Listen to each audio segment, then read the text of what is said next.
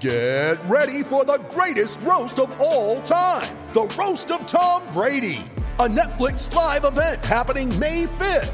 Hosted by Kevin Hart, the 7-time world champion gets his cleats held to the fire by famous friends and frenemies on an unforgettable night where everything is fair game. Tune in on May 5th at 5 p.m. Pacific time for the Roast of Tom Brady, live only on Netflix. You ready? Showtime. On May 3rd, summer starts with The Fall Guy. Let's do it later. Let's drink a spicy margarita. Make some bad decisions. Yes! Audiences are falling in love with the most entertaining film of the year. Fall Guy. Fall Guy? Fall guy. That's what the poster said. See Ryan Gosling and Emily Blunt in the movie critics say exists to make you happy. Trying to make it out? Nope. Because I don't either. It's not what I'm into right now. What are you into? Talking. Yeah. The Fall Guy. Only in theaters May 3rd. Rated PG-13. I'm Alex Rodriguez. And I'm Jason Kelly. From Bloomberg, this is The Deal. Each week, you'll hear us in conversation with business icons. This show will explore deal-making across sports, media, and entertainment. That is a harsh lesson in business. Sports is not as simple as bringing a bunch of big names together. I didn't want to do another stomp you out speech. It opened up so many more doors. The show is called The Deal. Listen to The Deal. Listen to The Deal on Spotify.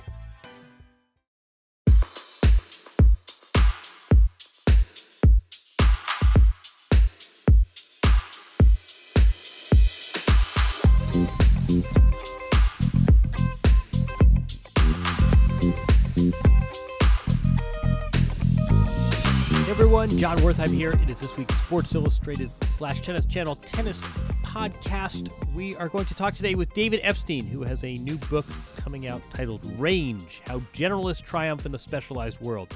David's last book, The Sports Gene, was a mega bestseller. He is also, for the full disclosure portion, a friend, a longtime colleague, a collaborator, and one of the smartest people I've ever worked with.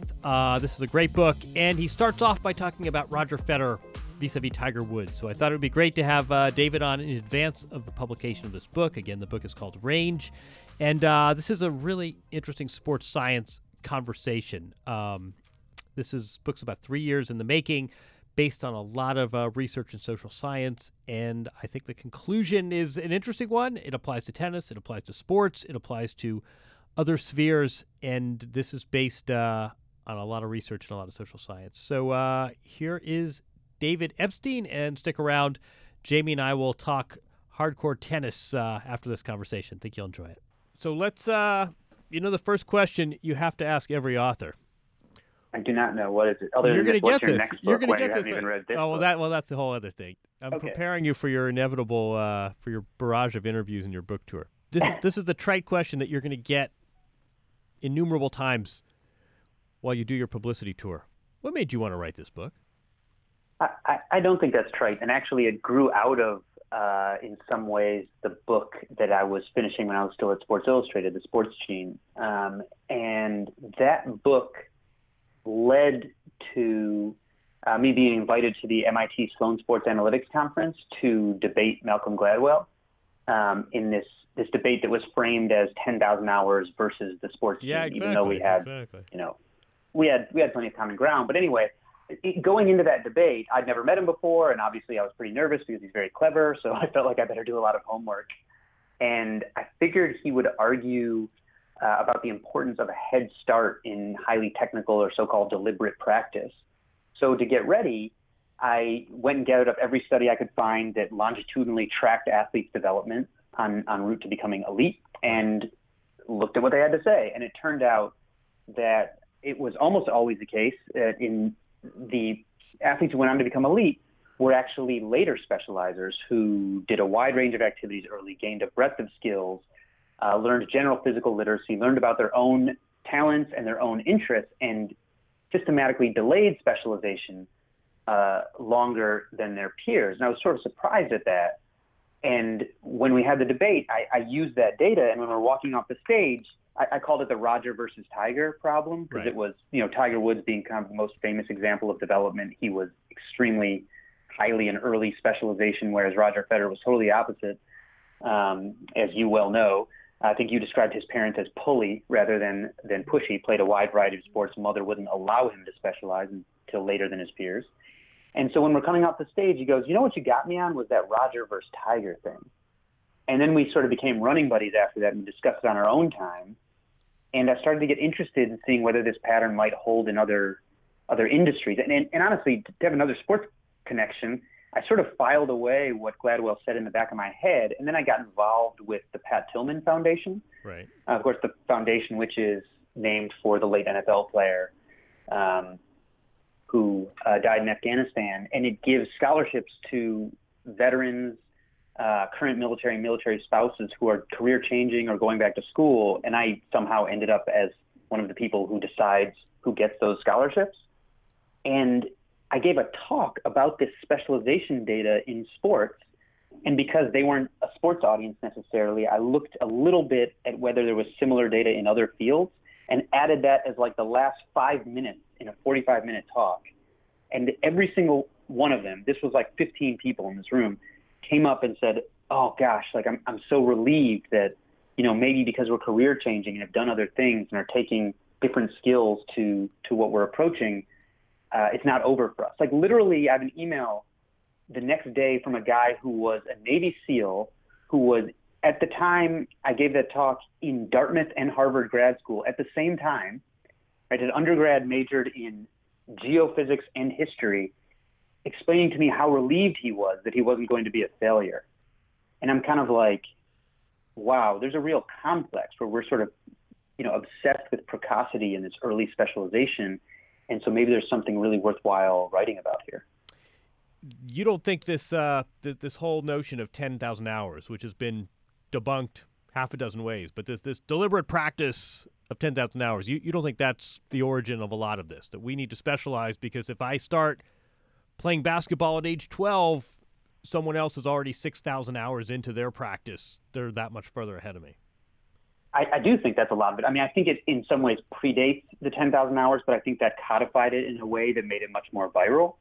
And the fact is the data just don't support it. I mean, the original 10,000 hours figure comes from a study of 30 violinists who were already – there are a couple of problems with that study. First of all, they were so highly pre-screened, they were already in a world-famous music academy when the study started. Okay, so that's what statisticians call a restriction of range problem. Right. So this would be like if I were trying to study what causes skill in the NBA, okay, and took in my sample only NBA centers. Notice they'd all practiced a lot and therefore concluded only practice got them where they are, not practice plus being 7 feet tall, because there's no variation of height in my study sample. In fact, I've actually done this data analysis in the NBA.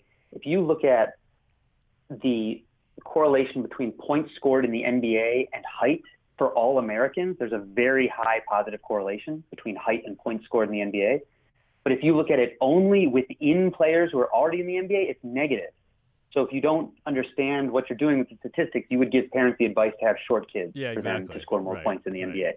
The other problem was that 10,000 hours was just an average. Like almost none of the people, those violinists actually made 10,000 hours. Some went over and some were way under. And so by taking that average, you squash all the individual variation, which is really what you actually care about when it comes to development. So let's go back to Tiger and Federer, because this is a tennis audience will be interesting to hear that, and I think you did a nice job of pitting them. I mean, to me, sidebar, this is just a fascinating comparison in general, Tiger versus Federer. The fact that they have a personal relationship adds to it, but it's two completely different paths to get to the top of the mountain. But you write about this. Tiger is the prototype and had the golf club in the crib at age 1 and was on the Mike. How old was he when he was on the Mike Douglas show? 2. And as you say, Federer was the guy whose parents said, "Boy, you should watch more professional wrestling and heavy metal, and soccer's kind of fun. And why don't you go ride your bike?" And they tried to boost him up to a higher level of play, and he didn't want to hang out with his friends anymore, so he just stayed back, basically. The story I'd always heard, I think she's no longer with us, but he took lessons at the local club and rode his bike, and the female, the woman who was the coach who ran the club, encouraged him to play at a higher level, and he's like realized, but then he couldn't hang out with his friends and talk about WWE, so he stayed back. So anyway, two very different approaches. So how we have professional wrestling to thank for Roger Federer's we've got the athletic development. Thank you, Iron Sheik. I'm Alex Rodriguez. And I'm Jason Kelly. From Bloomberg, this is The Deal. Each week, you'll hear us in conversation with business icons. This show will explore deal-making across sports, media, and entertainment. That is a harsh lesson in business. Sports is not as simple as bringing a bunch of big names together. I didn't want to do another stomp you out speech. It opened up so many more doors. The show is called The Deal. Listen to The Deal. Listen to The Deal on Spotify.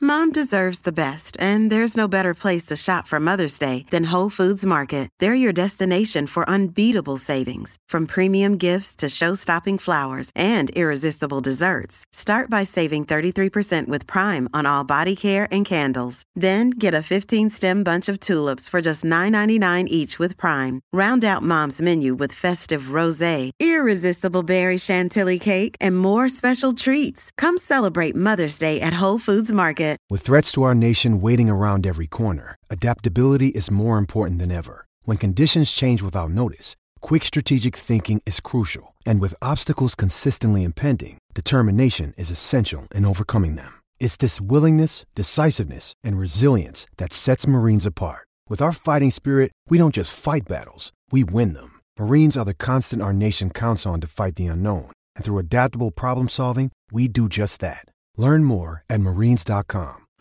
But if Federer, and I think you certainly intimate that one of those approaches is preferable. Why? Why is it that Roger Federer has benefited from having this generalist childhood and not this specialization childhood? I think there's sort of an important distinction to make here too. So I use these guys, but both of them obviously, like you said, did make it to the top, and so. I wouldn't say that Tiger's development was wrong, but one of the things that I write a fair bit about in Range is that golf turns out to be a particularly poor model of most of the other things that humans want to learn, and that includes most other sports. So it is possible that for golf, the jury is out, I would say, on the data for golf. There's like a real dearth of study compared to a lot of other sports in golf. Right. So I'm not saying early specialization works in golf. I'm not saying it doesn't. I'm not really sure. But I don't think it's as disastrous as it is in a lot of other sports.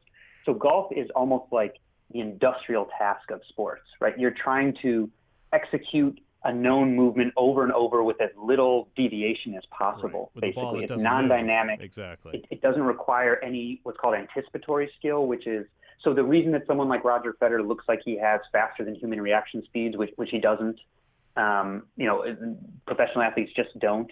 Like Albert Pujols, I remember scored in like the 60th percentile of reaction speed compared to like a random sample of college students, And the reason they're able to react so quickly is they've actually learned to recognize patterns of body movements and things about the flight of the ball that allow them just to see what's coming before it happens. So they just appear to have these superhuman reaction speeds. And that's sort of the key to these sports where you have to judge what anybody else is doing and where things are moving, which is most sports. Right. And most of the types of things humans want to learn. Golf is not like that. So maybe golf is more amenable to early specialization. But it's a bad example of most other things, whereas most of the other types of sports, you want to learn more like language, right? So we know like there's a lot of kind of bad science about the benefits of growing up bilingual, but there's some good science too. And one of the more solid findings is that kids who grow up bilingual, for example, will have an easier time learning a third language. So you can give them like a made up language and system of grammar, and they'll be able to more pick it up without being told rules than someone who grows up monolingual. And it looks like a very similar analogy to the way sports skills are learned. You might have sort of a little bit of a delay early on if you're learning skills across multiple sports, but it builds these sort of general structures that allow you to more quickly learn anything later on going forward. So this is why like the Australian Institute of Sport, which does kind of systematic study of athletic development in a way that basically doesn't occur in the United States, found that athletes who had participated in 3 or more attacking sports, again, those are ones that are dynamic where a ball or a person is flying at you, were then able to more quickly pick up the anticipatory skills for any other sport going forward forever. So I think we knew already for some time now that there's an advantage to delaying specialization because A, coaches select based on biological maturation when they think it's potential. So you want to delay until people have a chance to go through puberty. B, the earlier you pick, the more likely you stick the wrong person in the wrong sport. Basically, the individual doesn't know their own talents and interests. But I think what's emerged in the years since I wrote my first book is that there's an actual skill development benefit, not just this selection benefit to diversifying. So, now we're starting to see these studies like in Germany where they matched national soccer players, kids who went on to become national soccer players, they matched them at a certain age for ability. So they take kids who are deemed of the same ability at a certain age, track them for a number of years, and see who improves more. And it turns out that it's the kids who diversify their activities. And the longer you make that time horizon, the bigger the difference is for those kids, the bigger the advantage is for the kids who have this breadth of skills. What about this voguish concept? You read the book Grit, of course, right? Angela Duckworth. Yep. So what about this voguish concept of grit? If you are going to soccer practice one day and hanging out talking WWE with your friends the next, and the third day you play tennis, is that not at odds with this idea that tenacity and having an iron ass is at the heart of success? Yeah, I mean, I don't think grit's a bogus concept, but I think it is limited. It has been extrapolated well beyond its body of evidence, right? So grit is this psychological construct that uses a questionnaire to measure your perseverance, which I think is important, and also your like the stability of your interests, basically. So you lose points if you give up easily or if your interests change a lot. So something like discussing WWE when you could be instead spending the time playing tennis is maybe not so good because your interests are flitting around. And the studies that made this concept so popular have been done in really restricted populations of people, right? It'll be like kids who are already in the national finals of the spelling bee, and the kids who have more grit will do a little bit better. But by the way, it only accounts for a tiny amount. Like if you look at studies of grit, so not to get too technical about it, but scientists try to discover like what accounts for variance in performance. Is it how fast someone is, how big they are, how determined they are? What goes into accounting for variance in performance until you can, ideally you would account for 100%, which you never can. In all these studies, grit accounts for between 1 and 6% at the most, 1 and 6%. So it's a small factor, and it shows up most highly when you've already determined exactly what the person has to do. They have to learn how to study this list of words for the spelling bee. When you're dealing with more open challenges, like skill development, where the exact goal isn't perfectly set out before you, right? It's totally different. And and grit, the more open the challenge gets, the less amount of performance grit accounts for. And I think it's sort of problematic. And Angela Duckworth, who's most associated with the idea, herself has written about this very thoughtfully, I think, because I think it's gotten carried away beyond anything she ever intended. It can lead to this idea that kind of diversifying your interests is a negative. And so I think we need to bear in mind that the environments in which these studies were done are ones where the challenge is like completely clear, laid out, and already delineated for you. It's nothing like the development of a total athlete who is then going to have to take those skills and apply them in fast-moving situations that they've never seen before, that are going to get faster and faster and more unusual as they go higher and higher up. Right. But, I mean, I guess we've sort of talked about this, but I'm still curious how much of this is task-specific. And you write about, and it's one of my favorite sports stories, is Steve Nash. Steve Nash is actually a very good tennis player and played soccer as well, and then he's 13 years old and living in Western Canada, and someone says, hey, try shooting this ball in the basket. And, 9 years later, he's playing in the NBA. But it's sort of easy to see. And not just playing, two-time NBA MVP. Yeah, exactly. Right. Yeah, and kind of a normal-sized guy, so he's a good example to use because he's not like, physically unusual. Yeah, that's a really good point too. Yeah, he's 6'3", and lovely guy on the side. But it's easy to see how, not easy, but it's understandable how coming late to basketball doesn't foreclose possibility of success. I would submit it's harder in a sport like tennis, where even if you're an athlete, even if you're used to lateral movement, even if you're used to anticipating body language, the biomechanics of hitting a tennis ball from different positions on the court is so specific. I don't know how you make up for that lost time. I cannot imagine putting a racket in the hand of a 13-year-old and have them be a top 10 player within 8 years. How much of this is task specific? So I think one of the reasons that would be unlikely to happen is because of the way the sport is structured, right? A lot of the way that sport is structured has nothing to do with what optimal development would be. It has to do with a lot of financial incentives. You're preempting my next question. Yeah, exactly. You're very good. Yeah. That force people into a certain development trajectory, whether they like to or not. Right.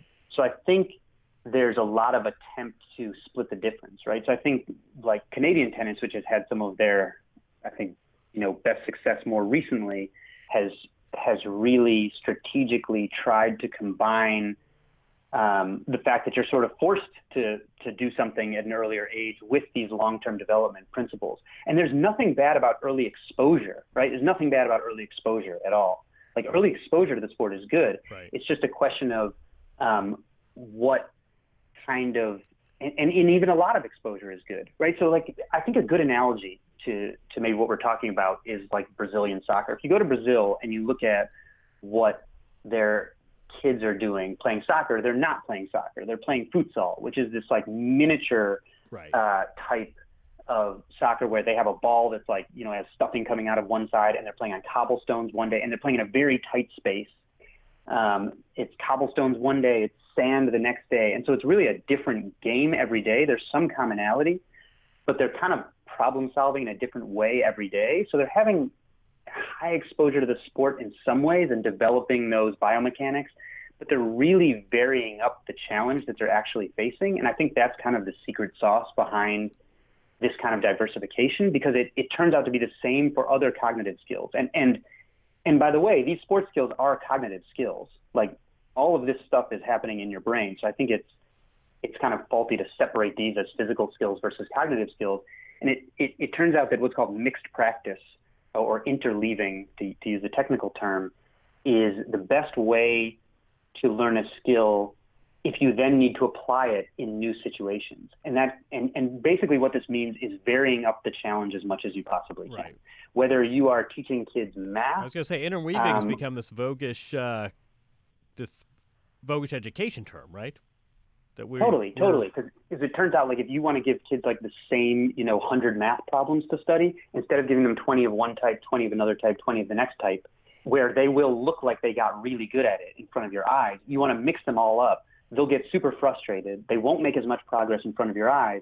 But what they're actually learning how to do is match a strategy to a problem instead of just execute the procedure. Right. And I think this is the common thread of why the sport diversification works, in addition to the selection stuff we already talked about. But you're learning to match a strategy to a situation. And the more so-called closed skills, just the biomechanical skills, you can learn that stuff later, right? So if you want to make the best 10-year-old player, you should absolutely teach them all the closed skills of a sport, right? It's you can teach a kid to walk early, but there's no evidence that will be an advantage. Everyone else will catch up because everyone can learn it later. So if you want the lasting advantage, you need to teach these more open skills, which are this kind of problem solving that's harder to teach, shows less immediate progress. They won't be as good of a 10-year-old, but they'll be a better 20-year-old. How do you, you sort of preempted this question, but I'm still curious how you account for what isn't cognitive and what isn't physical, which is just experience, the infrastructure, the ritual of a sport. What is it like to enter a tournament? What is it like to get a good night's sleep the night before competition? All of these elements that don't really express themselves during competition, but that are all part of being a successful athlete. Tiger Woods knew what it felt like to walk up on the 18th hole with a lead when he was 7 years old. How do you account for that? Yeah, that's kind of a whole separate area. And I think some people do better having had a lot of experience with that, and some people maybe come to it better being a little bit ignorant of that. But I still think I think that's a much sort of softer skills, so to speak, but no less important. Right. I don't think there's as much rigorous research about them, but I think there's the way that sometimes an athlete's identity can get wrapped up in the things they do, right, is why we see people get things like the yips, right? They can become paralyzed and suddenly unable to do something. Because when you learn some of these biomechanical skills, they move from like the front of your brain, the prefrontal cortex, this like very human area, so to speak, back to like the more primitive parts of your brain where you can execute things without thinking, like breathing.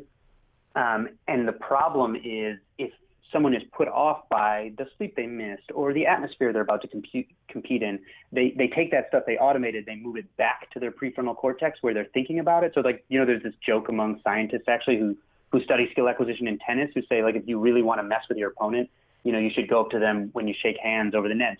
Gosh, the way you angled your racket on that shot was like really something. That was really great. Like, you think you could do that again? Because you want them to start thinking about exactly what they're doing, right? And so I think some of this is how do you help people not de-automate the skills they've learned? And I think the main thing there is basically trying to keep them calm. And then for some people that happens through the experience of it, and for some it happens through a certain type of support they get or confidence in their training. Do you feel like you need a personal discipline? That reminds me of Federer. Can I give a quick Federer little story? Yeah. So once, I've been to the U.S. Open a couple times, and one time I saw him at a warm-up court, and a bunch of people were like practicing serves and things that looked like they could occur in a game, and he was over there, had a ball boy standing like across the court holding his hand still and just out in front of him, and was just trying to hit the ball on one bounce until it got into the kid's hand without him having to move it. So other people were over there doing these like, what looked like technical warm-up, and he was basically like playing a kid's game where he was trying to hit the ball into this guy's hand without having him move it. And I kind of wondered at the time, one, it looks like he's still really having fun with this sport, and two, this is probably how he reaches his appropriate level of arousal before competition.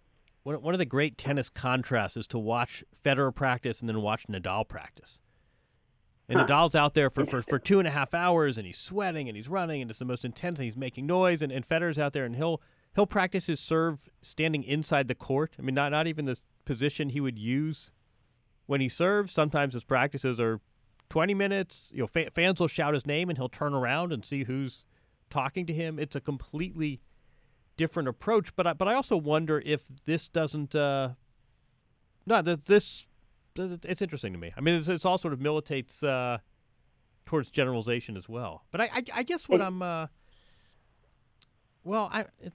I'm this whole interplay. This is sort of this is Kahneman, right? I mean, this whole experience versus expertise interplay.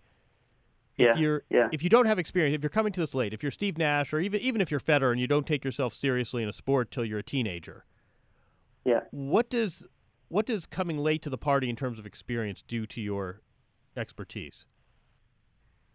Well, a lot of that depends on what you've done before.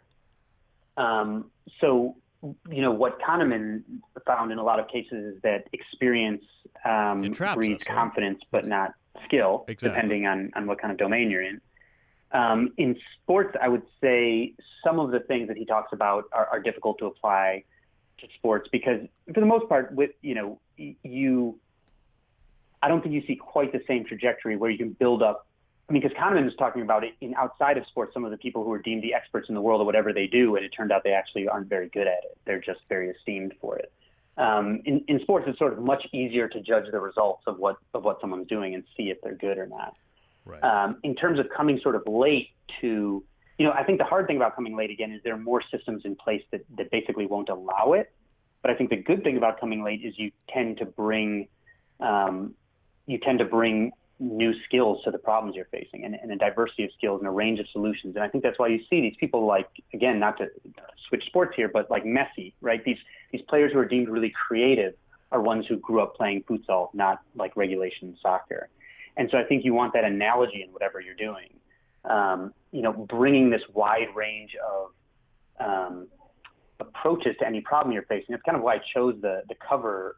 The image on the cover of Range is this key ring that's like fanned out, and I meant that to be an analogy for having many different potential solutions to any particular problem. And I think that becomes more and more important as you get to higher and higher level of whatever you're doing. I feel like we need a disclaimer portion of today's show. I've said that we're friends and colleagues and have collaborated. But talk about yourself. You're very modest, but you have achieved all-star status in this sports media game. You write about this in the book, I think, a little bit, but explain your background. It is not conventional, and you were not Tiger Woods at age 1 doing research and writing. How did you get into this game? Yeah, no, I mean, I was like sure of everything I was going to do. You know, when I was a teenager, I already knew that I was going to go to the Air Force Academy and be a pilot and then be an astronaut. Of course, none of those things did I end up doing. I myself was actually so funny, reminding me of the way I got to Sports Illustrated. I was a grad student in geological sciences.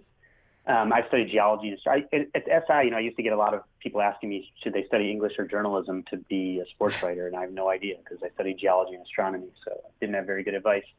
But I was also a competitive runner, and actually one of my training partners died at the end of a mile race, who was one of the top-ranked people in his age group in the country. And eventually I got curious in how that could happen to someone who seemed as healthy as him and decided I wanted to merge my interest in sports and science. I was out, you know, when I decided to do this for sure, I was living in a tent in the Arctic, working on my environmental science master's, and decided I wanted to do that for Sports Illustrated, which I'd grown up reading. And so I you know, long story short, I tried to get into journalism any way I could, was the overnight crime reporter at a New York tabloid, and finally got my foot in the door at SI as a temp fact checker. And turned out that my science and crime reporting background were really unique there and gave me a lot of value in Sports Illustrated. And I don't know if you remember, but I was still a temp fact checker in late 2007, I think it was, when the Olympic marathon trials for 2008 came to Central Park. Okay. I had been wanting to write about sudden death in athletes for Sports Illustrated, and the guy who was ranked 5th or 6th in the country dropped dead like 20 blocks from our office in the middle of the race.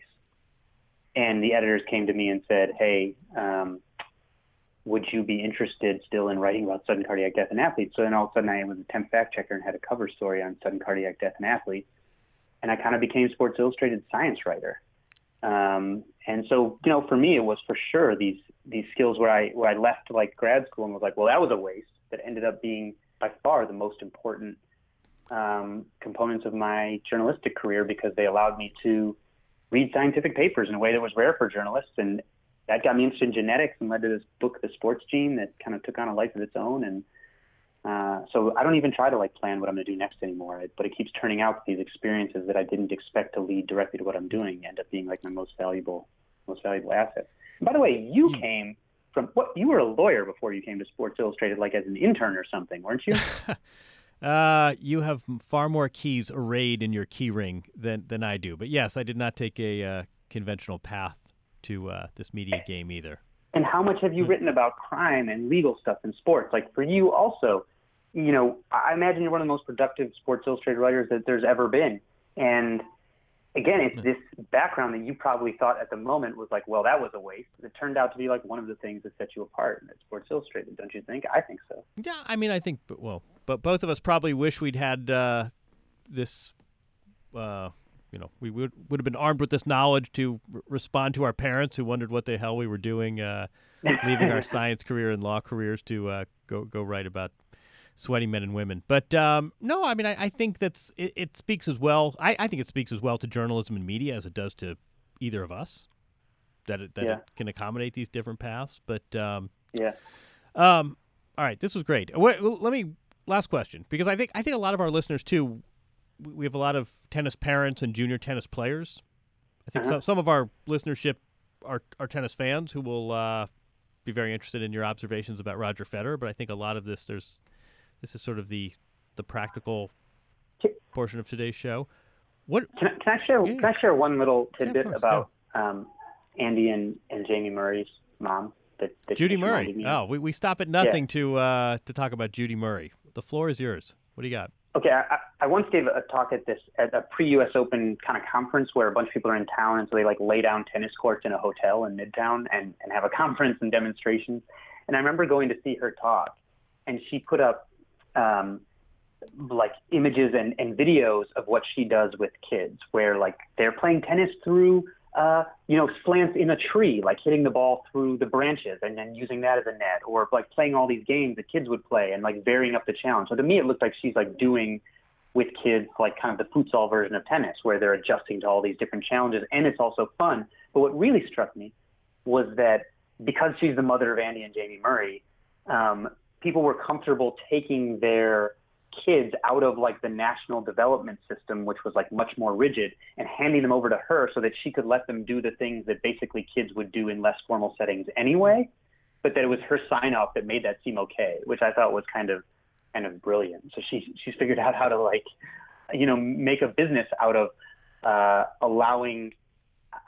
systematizing informal development of perceptual motor skills, which I thought was really neat. But you're saying too, because it had the Murray seal of approval. Yeah. Where people would say if it was like a normal coach, they'd be like, "This is nonsense," like hitting the ball through. Exactly. We're playing through tree branches instead. But as long as it's, the mother of Andy and Jamie Murray, then like, okay, it must be great.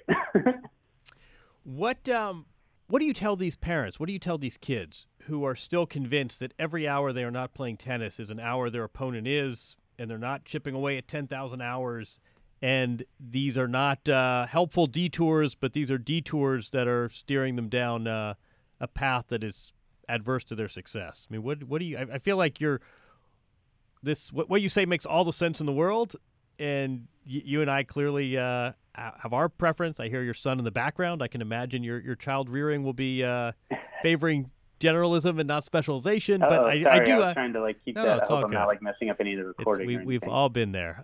You remember my? Okay. I'll tell you my story some other time with my kids. If you're struggling to lose weight, you've probably heard about weight loss medications like Wegovy or Zepbound, and you might be wondering if they're right for you. Meet PlushCare, a leading telehealth provider with doctors who are there for you day and night to partner with you in your weight loss journey. If you qualify, they can safely prescribe you medication from the comfort of your own home. To get started, visit plushcare.com/weightloss. That's plushcare.com/weightloss. plushcare.com/weightloss. I feel like this idea is flying in the face of conventional thinking, especially in youth sports these days. Right. I was talking to you. You want to hear a funny story? To be the best you can at X, you have to do something other than X. That's exactly right. Exactly. And I think that is difficult to conceptualize. And again, if you're trying to be the best 10-year-old or 11-year-old or 12-year-old, or if someone tells you, well, you can't be on the 7th grade team if you weren't on the 6th grade travel team, and so on and so on and so on, right? Like when I lived in Brooklyn, there was a U6 travel soccer team that met near me, right? Which is like because 5-year-olds can't find good enough competition in a city of 9 million people, right? That has nothing to do with their development. It has everything to do with this kind of like financial incentives of adults to create these sort of pipelines. Right. And if you do want, maybe the best experience for a certain athlete is to be the 10 or 11 or 12-year-old champion. And if that's the case, you should teach them these closed technical skills as quickly as you can. And maybe that's like the best experience they'll ever have with the sport.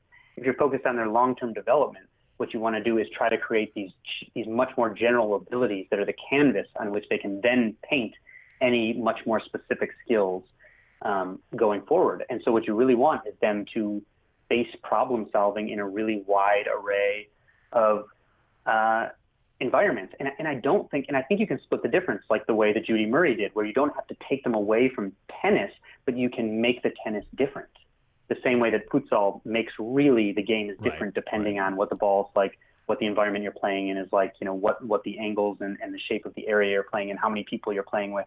So I think the most palatable message is, look, we can get a lot of these benefits by incorporating the best of informal development, where you still have a tennis racket, you still have a tennis ball, but you're really changing the challenge all the time. And maybe that will feel okay and still feel more related to what you're doing, but also capture a lot of the benefits of this diversity in problem solving.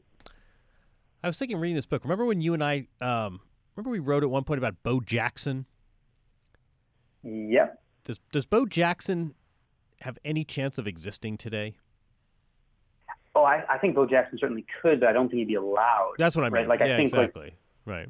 Oh, yeah. I mean, I think, people forget that, like, a lot of the athletes, these guys like Federer, think we're seeing athletes with longevity we've never seen before. You think, of course, like someone like Tom Brady, right? Like, nobody remembers that he was drafted into baseball before he was drafted into football. Like, he wasn't focused on quarterbacking at the time. Right. And I think we're seeing, I can't, was this you who did these analytics that I was looking at where it was like the son or daughter of a pro athlete is something like 50 times more likely to get a scholarship for sports, even if it's a sport that their parent didn't play. Right. And so I think, and we see now even athletes at the highest level who are choosing between sports at the pro level.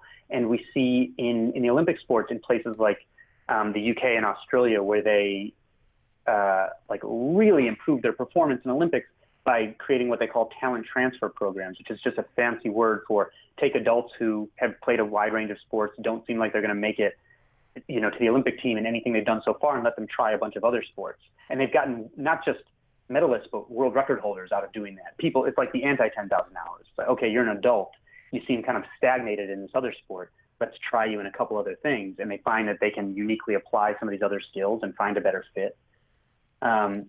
And so that seems to work, and it's kind of amazing.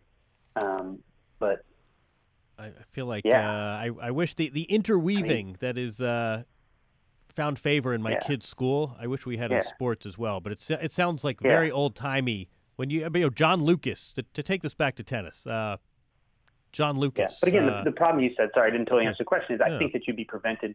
Right, we remember Deion Sanders playing two sports, missing part of one season and helicoptering in. So I think there are a lot of logistical reasons why nobody really wants that to happen. I've heard every explanation from insurance to injury prevention, and the basketball coach he doesn't care if the kid plays football if you could guarantee him he's healthy, but he's worried the kid's going to get dinged up. So when the season starts, exactly. All right, this is great. We have to give up the room, but I'm glad we did this. I feel like I'm ahead of the curve here. You're going to be doing a lot of these interviews. This was. I hope so. You're the tip of the spear for sure. Good luck with this. We will link it. We'll encourage everyone to read it. Especially, I'm thinking coaches are the people I really want to make sure see this book. Parents as well, young athletes, but this needs to find its way to the hands of every coach, certainly every tennis coach. And the fact that you lead with Roger Federer, you had us all won over there. But congrats, great book. Thank you. Thanks for having me. All right, John. All right, thanks to David Epstein. Great conversation with a dear friend and former colleague for many, many years. Thanks as always to Jamie. Jamie, we'll talk some tennis, shall we? That was an interesting conversation. Didn't get so much into the tennis results of this week. I do think there's something instructive for tennis players. Are you with me that it does seem like generalization is better suited for some sports than for others? Definitely. I think we talked about this before. I don't think that young athletes should specialize, so early on at a young age. But one thing I thought was really interesting was his conversation about Federer and anticipation, and how players and athletes like him tend to look at either the flight of the ball or their opponent's body movements, and they appear to have these crazy reaction speeds. But in reality, he's saying that it's really just more of him observing, which it's really fascinating. Yeah, isn't it? The whole anticipation thing is so interesting, and obviously applies to tennis, as he was saying, more than golf. But it was so I'm a sucker for this kind of thing, so it was enjoyable. Did you read Sports Gene? Yes. Do you remember the anecdote? I was thinking about this with reaction time, and I think it was Albert Pujols, though don't quote me on that. MVP, Hall of Fame baseball player, and he could not hit Jenny Finch's pitches. So underhand softball pitchers throwing to Albert Pujols. This guy's used to hitting 100-mile-an-hour fastballs over a fence 400 feet away. He could not get around on Jenny Finch's pitches. And he said, well, why is that? The ball's bigger and it's not coming at 100 miles an hour. And the answer, like you said, was he wasn't used to gauging and intuitively figuring out the body motion of the opponent, in this case the pitcher. So the fact that the ball was coming from a different angle. In Major League Baseball, they don't throw with the motion of a windmill softball pitcher, which I thought that's a really interesting point vis-a-vis tennis as well. You would think that a different service motion would be so effective Because, again, it's not about reaction speed. You love this underhand serve conversation. I think that any advantage that is within the rules should be at least experimented with. It's fair. It's fair.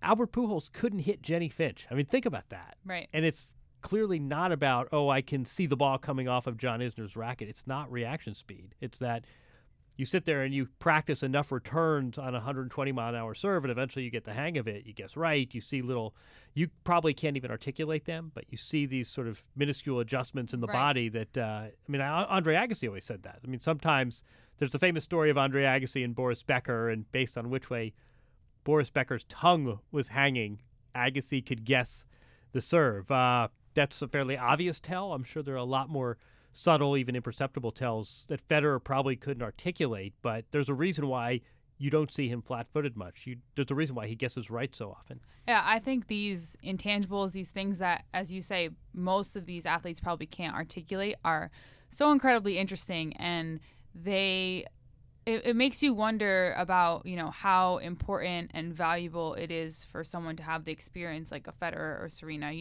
and I guess on the flip side, it makes it that much more remarkable when a younger player with less experience does come in and, get the upset or just come out of nowhere and break out and win a title, so it's interesting.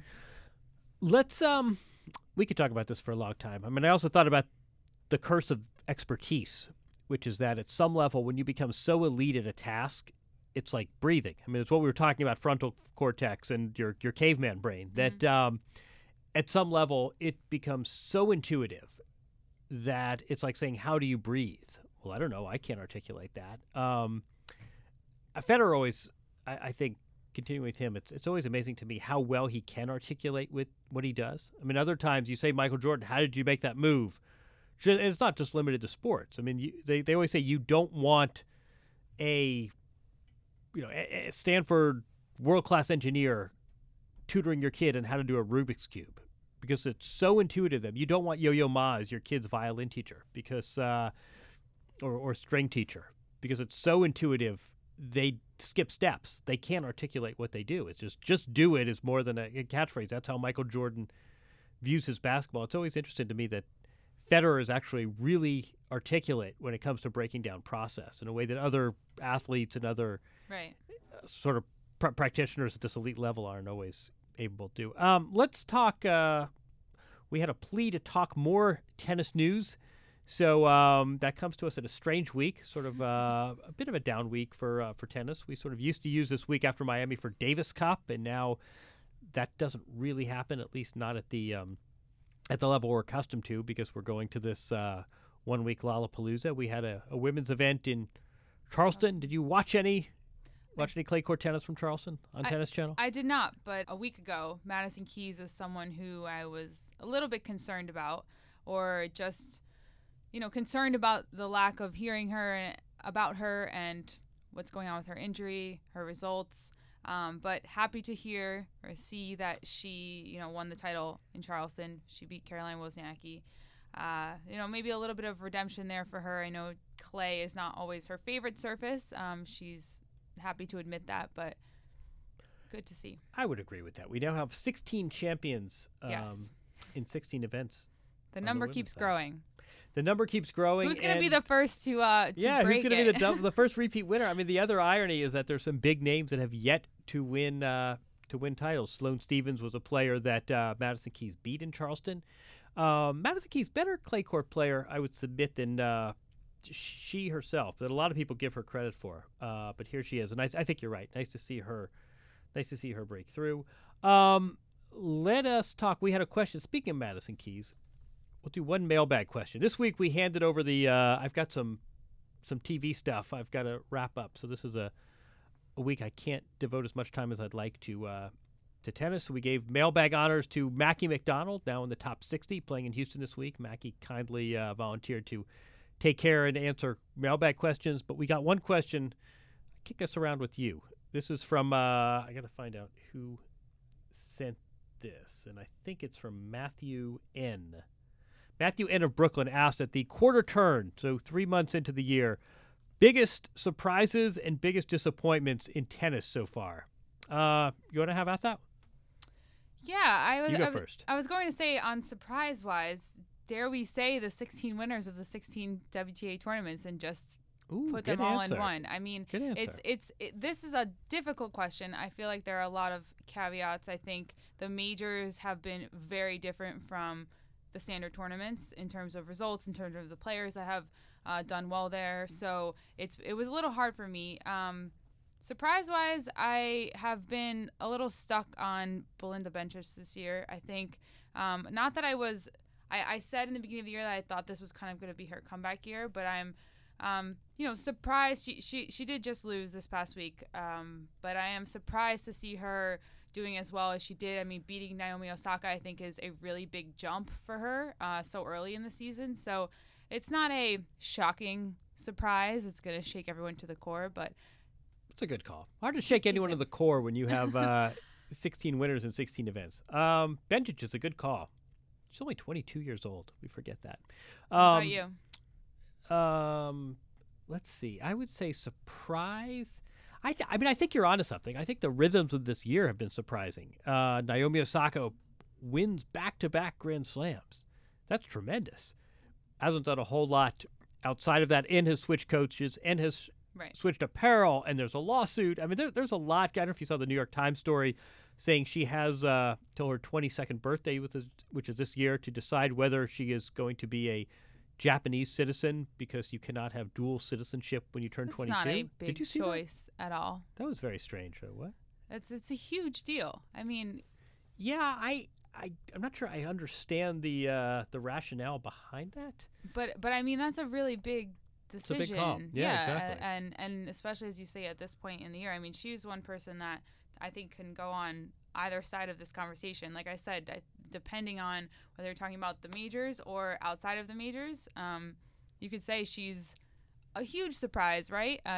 She's come all this way, and oh my God, she won again in Australia. And then on the flip side, it's been a lot of drama for 90 days. Luckily, that drama does include a Grand Slam title and a number one ranking, so I'm sure that part is thrilling. But yeah, I had heard in Indian Wells, I'd heard this Adidas thing had gone south, but the rumor I had heard was that Uniqlo had backed up the Brinks truck, and this all tied into the 2020 Olympics in Tokyo, and that it was a done deal that she was going to migrate over to Uniqlo. And clearly Nike came in at the last hour, and they must have absolutely blown the doors off with their deal, because again, it was not just Adidas, there was Uniqlo in the picture as well. But no, a lot going on in Naomi Osaka's world. Other surprises, I think it's even given the high bar, I would say moderate surprise that Roger Federer is playing at this level. I mean, again, I would submit he's played the best tennis of anyone in 2019. What about disappointments? This one was a little harder for me. As I said, I think Madison Keys might have snuck up in there if you asked me a week ago. She had two tough losses at Indian Wells and Miami. Rough March, right? And I think with her injuries and just everywhere, I felt like she was at such a high for such a long time, and then everything sort of came crashing down for her. So disappointing, a little heartfelt disappointment there. And then the other one, which is also injury related, but also caveat the majors, is Nadal. He does so well in Australia, and then since then we've really, injuries have completely been a rough go of it. Yeah, so he looked so good for the first 13 days of the Australian Open. Right, and that's what's disappointing about it. I mean, you hate to see such a high level and then so quickly deterioration. It's interesting. I was thinking, going back to surprises, I think can we do a catch-all for Canada? Yes. With three teenagers that have all made waves in very different ways. All of them, in one case top 20, in one case top 30, in one case top 40. The other surprise, I would say, we're back. You want me to do disappointment? All right. Yes. I'll go with Zverev, who is still number 3, but has 10 wins this year, no titles, and really hasn't done much. Unfortunately, he might have gotten that award a few times. Yeah, exactly. In the past years. For a guy who's done a lot, is still quite young, and is a top 5 player. A lot of disappointments woven in there. All right, that does it for this week. We have to give up the studio for who's coming now. NFL. I think NBA. Oh, NBA. All right. We're smushed in the middle here. They've got playoffs coming up, and we've got April tennis. All right, that does it for this week. Thanks to Jamie. Thanks to David Epstein for talking sports science. We'll have another guest next week. Keep your suggestions coming. You can leave a review, iTunes, Stitcher, wherever you get your podcasts. Thanks for listening, and we'll do it in 7 days.